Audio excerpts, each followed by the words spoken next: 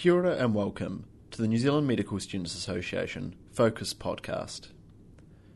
Over the course of August, we're interviewing New Zealand Members of Parliament to inform you medical students about who your vote would be best given to. This week, we've been speaking to Julianne Genter from the Green Party. The Green Party of Aotearoa, New Zealand, was founded in 1990, but was initially part of the Alliance Party, a conglomerate of smaller left-wing parties that work together to win electoral seats. They stood alone in 1999 and became independent, and have ever since then have been represented in Parliament.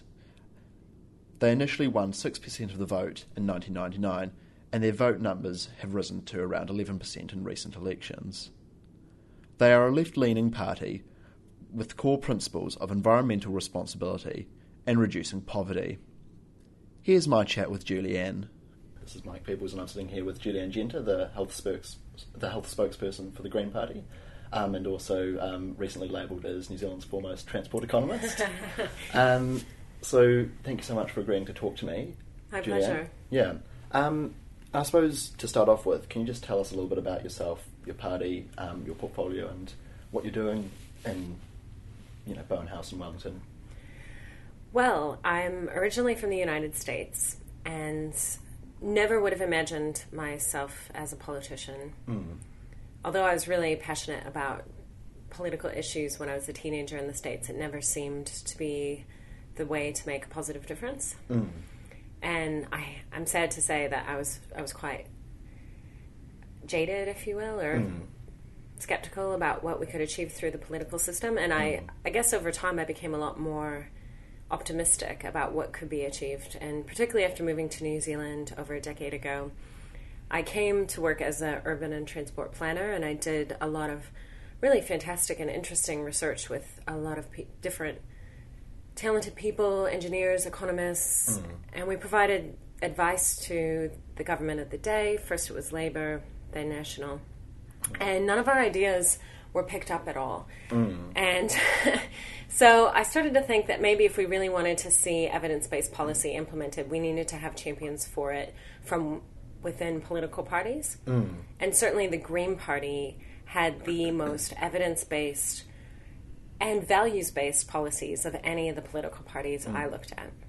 So I joined the Green Party to be a volunteer, and one thing led to another. I was elected to Parliament in 2011, and I'm currently the spokesperson for health, sport and recreation, ACC, transport, Auckland issues, youth, and associate finance. Quite a broad portfolio there.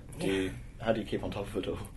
I have to say that since I've taken on health, it does feel like I have more than one person's full workload as a politician. It feels like I'm sort of doing the job I did before when I was transport and finance and youth, and also doing the job that Kevin Haig, my predecessor, did as our health spokesperson. But it is a real privilege because I get a lot of resources, a lot of support and help, and I get to learn new things all the time and meet interesting people and advocate for what I really believe in. So I think that's a huge privilege. Yeah.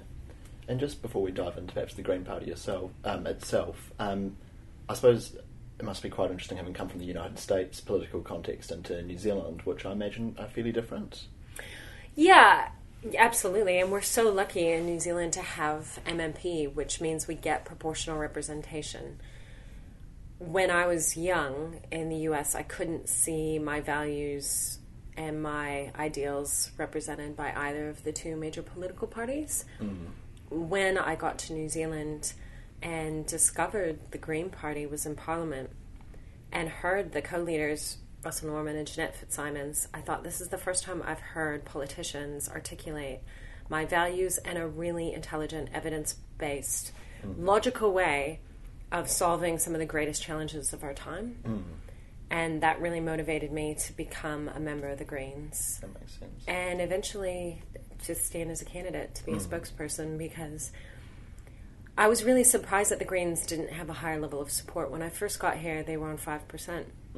This was 2006. And from what I could tell, everything they were advocating was right in line with best practice policy that was being implemented by big mainstream parties in Europe. And their values seem to align best with the values of New Zealanders. And so that's when I guess I felt like I had to speak up for it and do my best to help more New Zealanders understand what the Greens are on about, what we stand for, and how we intend to achieve what we're working towards. Because I suppose the Greens have probably changed a lot over those, the last decade or 20 years or so. I suppose they used to have quite the reputation of being quite a nutty party. Would it be fair to say that? Certainly it's fair to say there was that reputation. I question whether that was a valid criticism, because if you look back, it's actually the Greens have not become more mainstream. It's the mainstream has become more green. I mean, the Greens were right about climate change. We were right about drug law reform and cannabis. We were right about public transport in Auckland. We were right about the TPPA. I mean, these were all big issues that the Greens had been raising way before they became mainstream.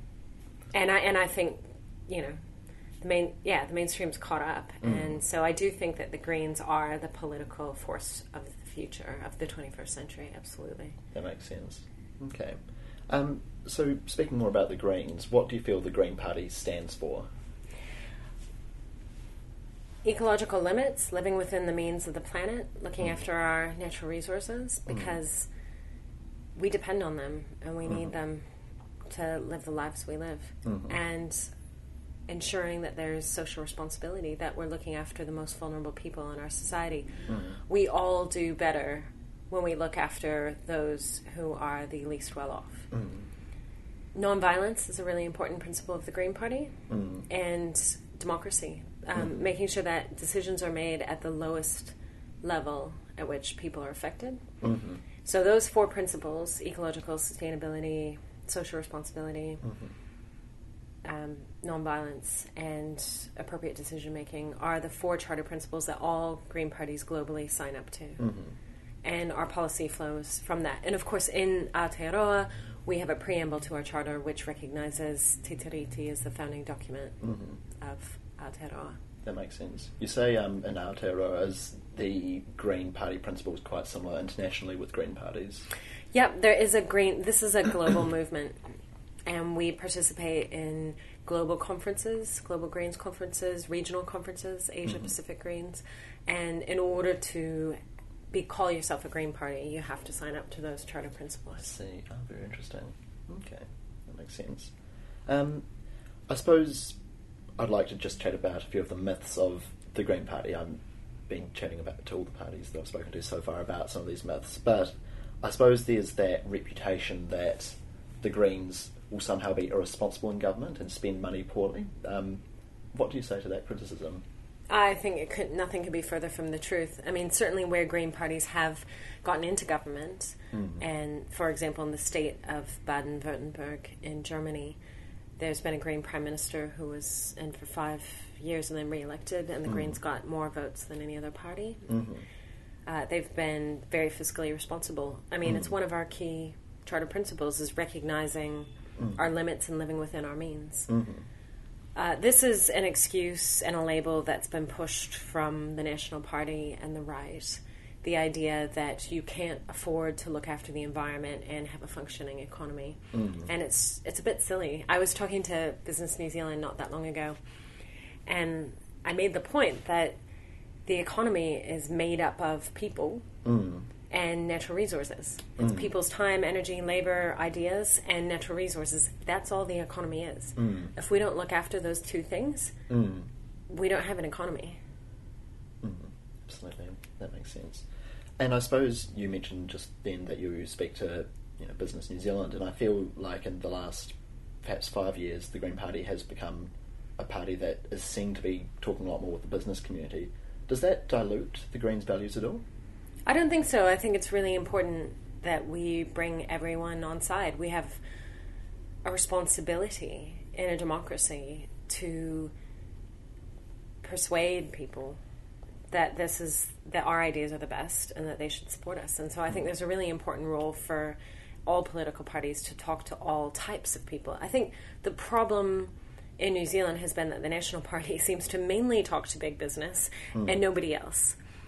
We certainly aren't restricting our conversations to big business. And I'd say it's less that we are being lobbied by them and more that we're explaining to them what our vision is and how we intend to achieve it. Yeah. So you're going to business and always saying what you'd do to them and trying to tell them why that's a good thing, rather than them coming to you and asking you guys telling you guys why that's a good thing. Well, and in this particular meeting, it was a big group of major company stakeholders. I made the case that in order to solve the different challenges that we're facing, we actually need the people who've done the best, the top 10% of income earners or wealth owners, and the major corporates, to recognize that they've done very well and it's time to look after those who haven't. And there's no point trying to delay progress on climate change and the transition. The sooner we start transitioning to a low carbon economy, the less disruptive and costly it's going to be. And so there's this breakdown in faith in democracy in countries like the US and the UK, and we can see that's resulted in some really anomalous election results, like Trump being elected. And I think the reason for this is because there's been too much of a link between big business and government. There's a perception that the elected representatives aren't actually governing in the interests of all the people of the country, but just those who have the most money and power. And it's actually now incumbent on those people with money and power to say, we're going to work together. We're going to work together for the good of all of us, because otherwise we're going to see the disintegration of society. Which would be a terrible thing. Well, it's not going to be good for them in the medium to long term. Absolutely. That makes sense. I suppose, just talking about the upcoming election a bit more, what does the Green Party look like in government? What if, say, the Greens and the left more generally does well, what does that governing bloc look like? I think, we have signed up to this MOU with the Labour Party, and we're committed to changing the government because this national government has simply treaded water for too long and kind of taken us backwards in a lot of areas on reducing poverty. They've taken us backwards. I mean, we've got record levels of homelessness now in New Zealand, and there was virtually no homelessness when I moved here over a decade ago. They've taken us backwards on climate change, on rivers, protecting our waterways. I mean, their whole economic development strategy is basically based on short-term destruction of the environment. So we're working with Labour. And certainly since Labour's been in opposition, their policies and rhetoric have come much closer to the Greens. I would like to see a very strong Green Party at the heart of a progressive government. The more party votes the Green Party can get, the more influential we will be with our policy priorities and our direction. And I think that anyone who really wants to see a progressive change in direction would be, their best bet is to give a party vote to the Greens. Do we want to have ministers? Yes. Just for the sake of it, to have ministerial cars? No. I mean, some ministerial positions can be very powerful ways of implementing policy and setting direction, and that would be why the Green Party is interested in certain ministerial positions. We're also interested in a range of policy gains across the board, environmental, social, economic, because you cannot separate those. And of course, a major priority for us is actually making government more transparent and more democratic. Makes sense. Okay. I suppose this may be top secret, I might be asking a bit too much, but you talked about wanting certain ministerial positions. Are you allowed to say what of those you are interested in? Well, I can speak for myself personally. I mean, I think I've made it pretty clear that I would like to be Minister of Transport. I could see some great associate health roles with delegations in drug law reform and public health.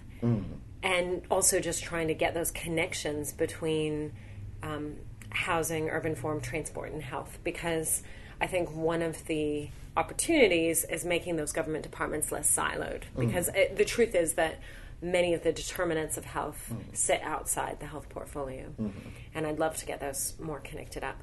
But look, ultimately this is going to come down to how many votes we get on the day, if we're in a position to negotiate and form a government with Labour.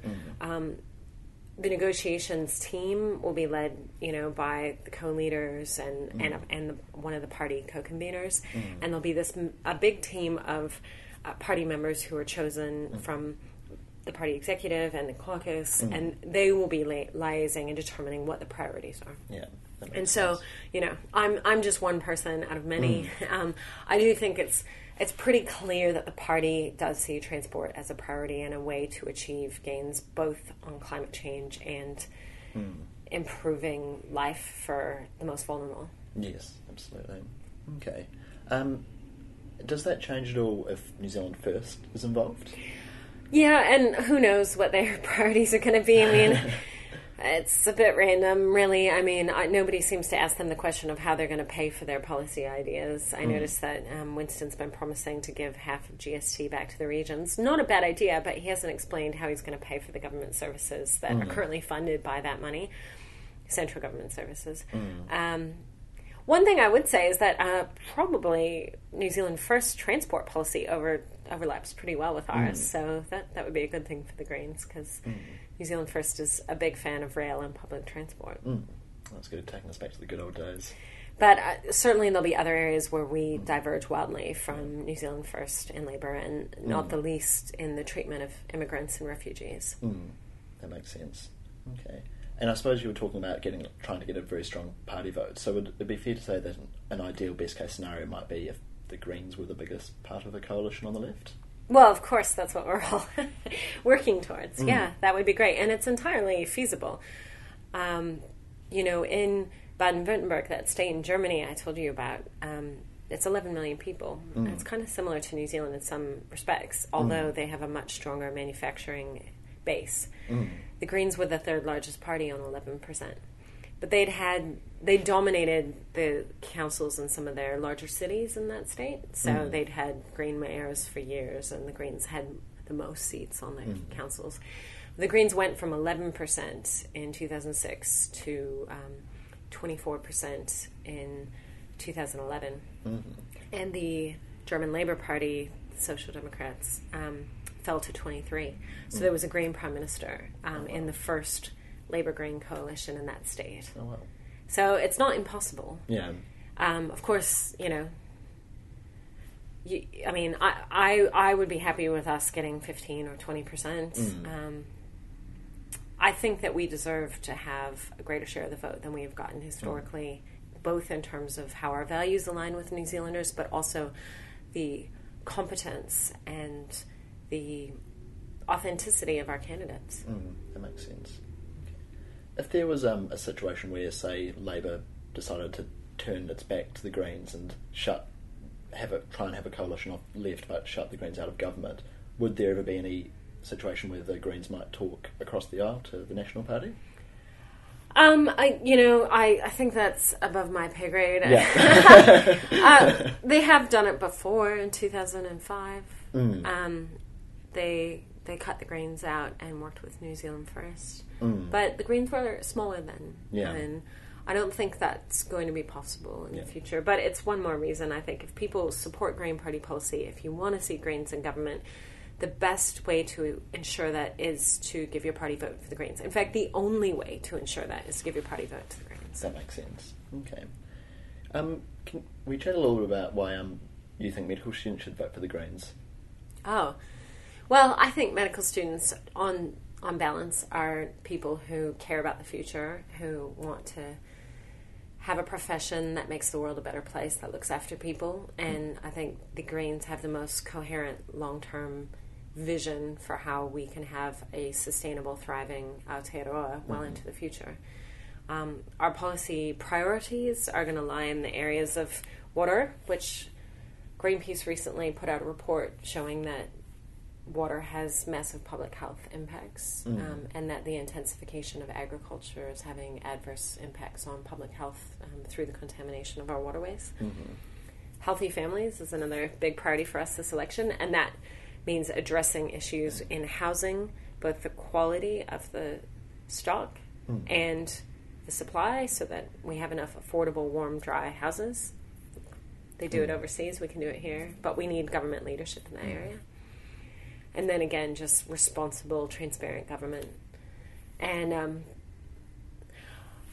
I think the Greens have a very good policy for students, in particular medical students, because of course we want to get rid of the restrictions on students' ability to access living allowance support, student support. And we want to work towards a fare free tertiary situation. And that may sound like pie in the sky, but Germany's just done it. And I don't see why we shouldn't be doing the same. I mean, it's all about priorities. Do you want to invest in the health of your people? Do you want to invest in education? Like, that's going to have a far bigger payoff for the country in the long run than throwing that money at oil and gas subsidies or some international expo that we're at. I mean, I just feel that the current government's ideas about economic development are just so backwards.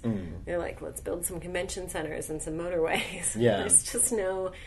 But we're going to clamp down on students and limit how much they can borrow, even when they're, you know, studying for 8, 10, 11 years, you know?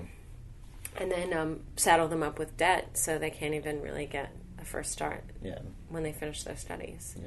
And it's just looking at it all backwards.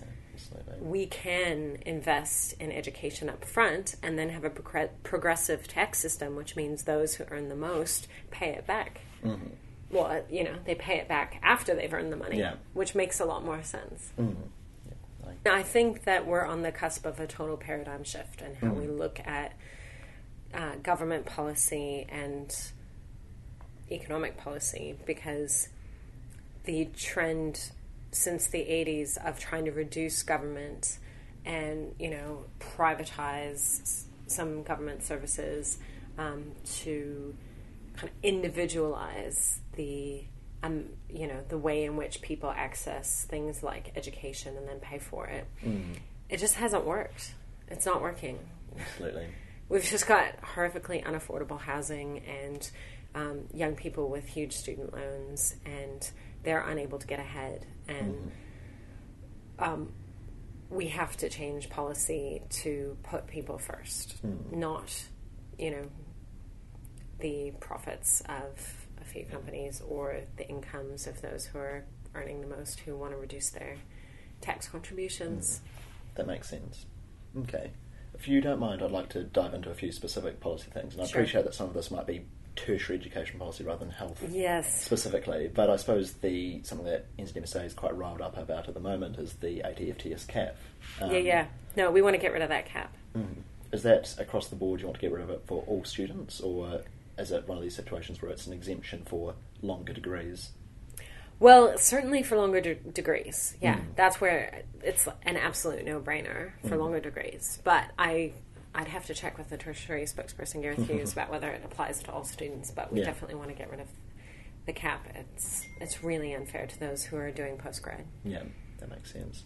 And I suppose you were talking before about the cost of living for students and that sort of nature. So can you explain more about what you'd like to do in that area? Well, we wanted to immediately increase student allowance so that it could actually cover living costs better, because particularly in places like Auckland, but I think generally it's not enough. There's a lot that government can do in housing and should do in housing that would mean that students, whether they're in Auckland or Otago or elsewhere, have access to warm, dry, affordable places to live while they're studying. Because how can anyone do well at their studies when they're constantly sick because they're living in cold, damp houses? It's ridiculous. Absolutely. And, I mean, there's 4 different... I don't know how much detail you want me to go into on how we solve the housing crisis, but... Jump into it. Okay, well, I mean, I would start with fixing the tax system, because that's clearly driven. Part of it is the fact that, you know, we need a capital gains tax on investment property. You should pay tax on the income just like you would for any other income. That would reduce demand a fair amount, which would mean housing was more affordable. But secondly, we need to have a restriction on foreign investment in real estate. That is driving housing bubbles all across the world at the moment. And most places actually have more restrictions than we do. We have no restrictions. So foreign investors in some country overseas put their money in property here, sell it, make hundreds of thousands of dollars, and pay no tax to our government. There's no benefit to New Zealanders in this happening, right? Thirdly, we need to have better protection for renters. So that is a warrant of fitness and minimum standards around adequate heating. And that has to...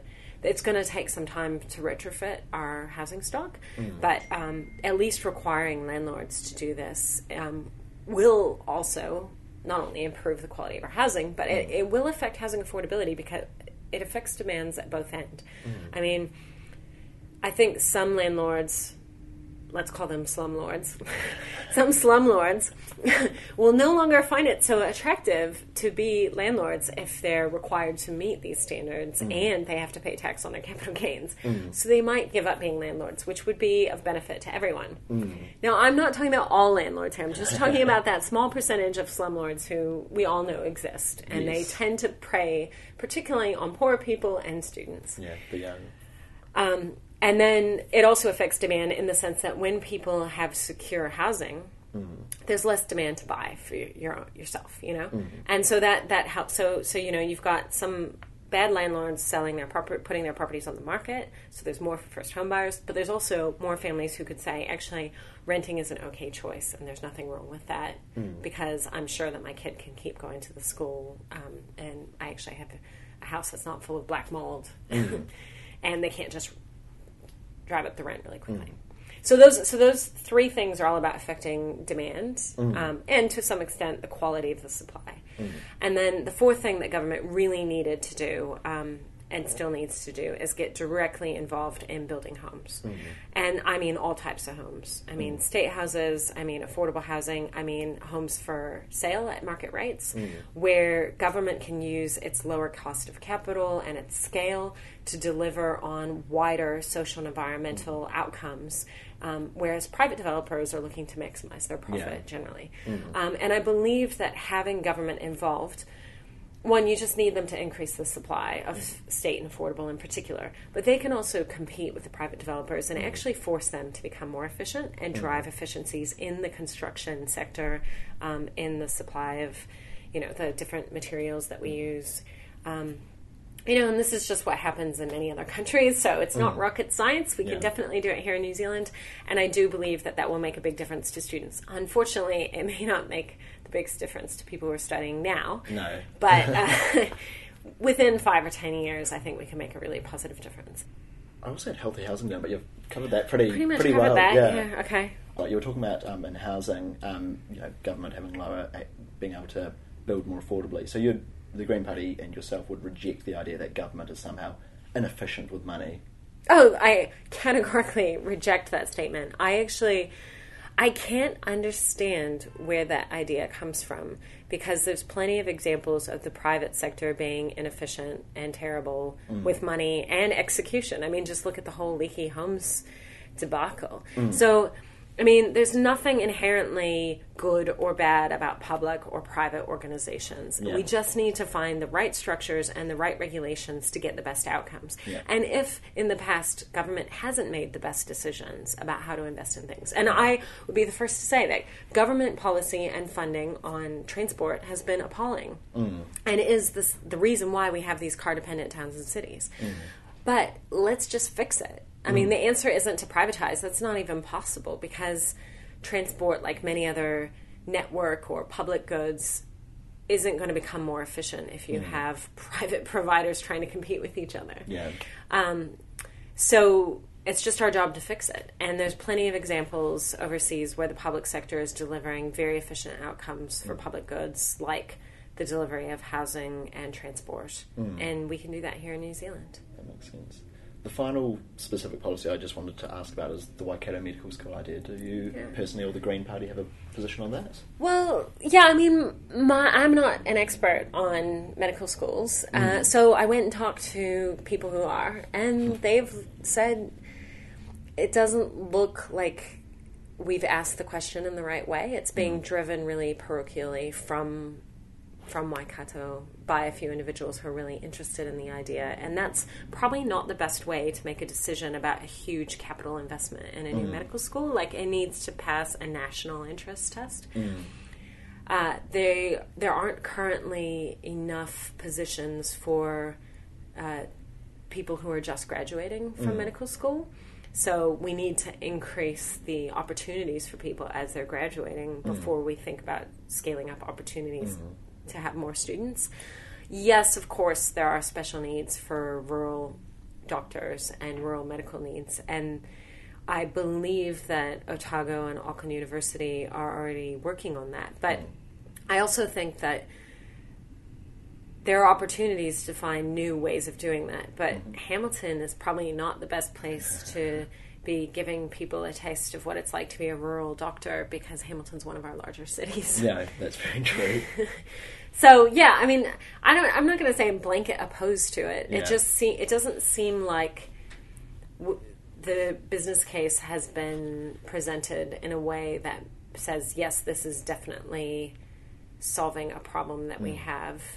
They've identified a few problems, but then it looks like it's mainly a solution looking for a problem. Yeah, that makes sense. And the depressing thing is, that I've learned over the past 15 years throughout my career is that it seems like the policy that gets enacted often isn't done because you've done a rational assessment of what are the best ways to solve a particular problem. That's what I thought naively in post-grad, studying economics and political science in Paris. I thought, here's a problem, training of medical students or climate change or whatever it is.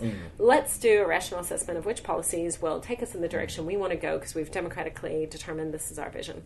But what actually happens is people just get ideas of things that will benefit them. And sometimes it's vested interests, big corporates or people decide what's going to be good for them, and then they create a campaign around it and they lobby for it, and politicians just kind of make trade-offs between these policies that are being campaigned for by particular groups. And that's why I think it's really important that those of us who are interested in good, sound, evidence-based policy learn how the tools of campaigning and learn how to...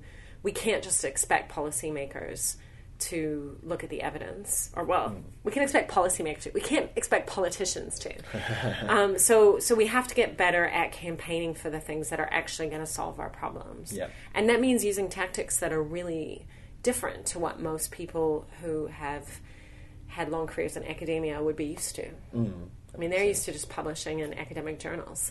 But guess what? Politicians never look at the academic journals. I mean, they're lucky if they, read a couple of headlines here and there. So I think we need to get better at translating actual solutions into political issues, which can then get support and get buy-in from politicians. Okay, that makes sense. That's kind of all that I had to ask about, but I was wondering if, seeing as I've got you, the health spokesperson, in front of me, whether there's any health policy that you'd like to talk about at all. My big priorities have been public health, and in particular looking at things like a sugary drinks tax, supporting that as one part of a big package to reduce the harm that's caused by junk food and junk food companies. Also, mental health. Mental health seems to be a really topical issue in New Zealand because it seems like our system just isn't delivering the help that people need. And so I've been calling for a nationwide inquiry, independent inquiry into mental health so we can get to the bottom of it. And I think structurally, health and particularly mental health is going to need more money than it currently has. But public health and a preventative approach offers an opportunity to reduce some of those hospital costs and the costs of care at the bottom of the cliff if we actually work on investing in prevention up front. And then finally, drug law reform is very close to my heart. I think we should be treating the harms associated with drug use and abuse as a health issue rather than a criminal issue. Take the money out of policing it and out of imprisoning people and put it into support for overcoming addictions, support to help those people get back on their feet. And I've had my medicinal cannabis bill drawn from the ballot, which is amazing. It means it'll get a first reading before Parliament. And the goal there is simply to make it legal for people who are using cannabis for any medicinal purpose under the supervision of a doctor or a registered medical practitioner. They'd be able to use cannabis. And this is something that has happened in many states in the United States and Canada, and I think it's been quite successful. I just don't think... I mean, I know there's still a lot of clinical trial research to be done on the benefits of cannabis, the therapeutic applications, but there's enough evidence to say that it has very, very low harm, no risk of fatal overdose, and plenty of anecdotal evidence that people are currently finding it really useful. And I don't think they should have to wait decades or have to pay thousands of dollars a month for some pharmaceutical product when it's something that we can grow right here. Yeah, that makes sense. Wonderful. That's basically everything I wanted to ask about. Is there anything else you'd like to add before I hit the off button? Lovely speaking with you. Excellent. Thank you so much, Julianne. You're welcome. Thoroughly appreciated. Thank you so much for listening to this podcast. Next week, I'll be talking to David Clark from the Labour Party. But for now, thank you for listening. Ka kite.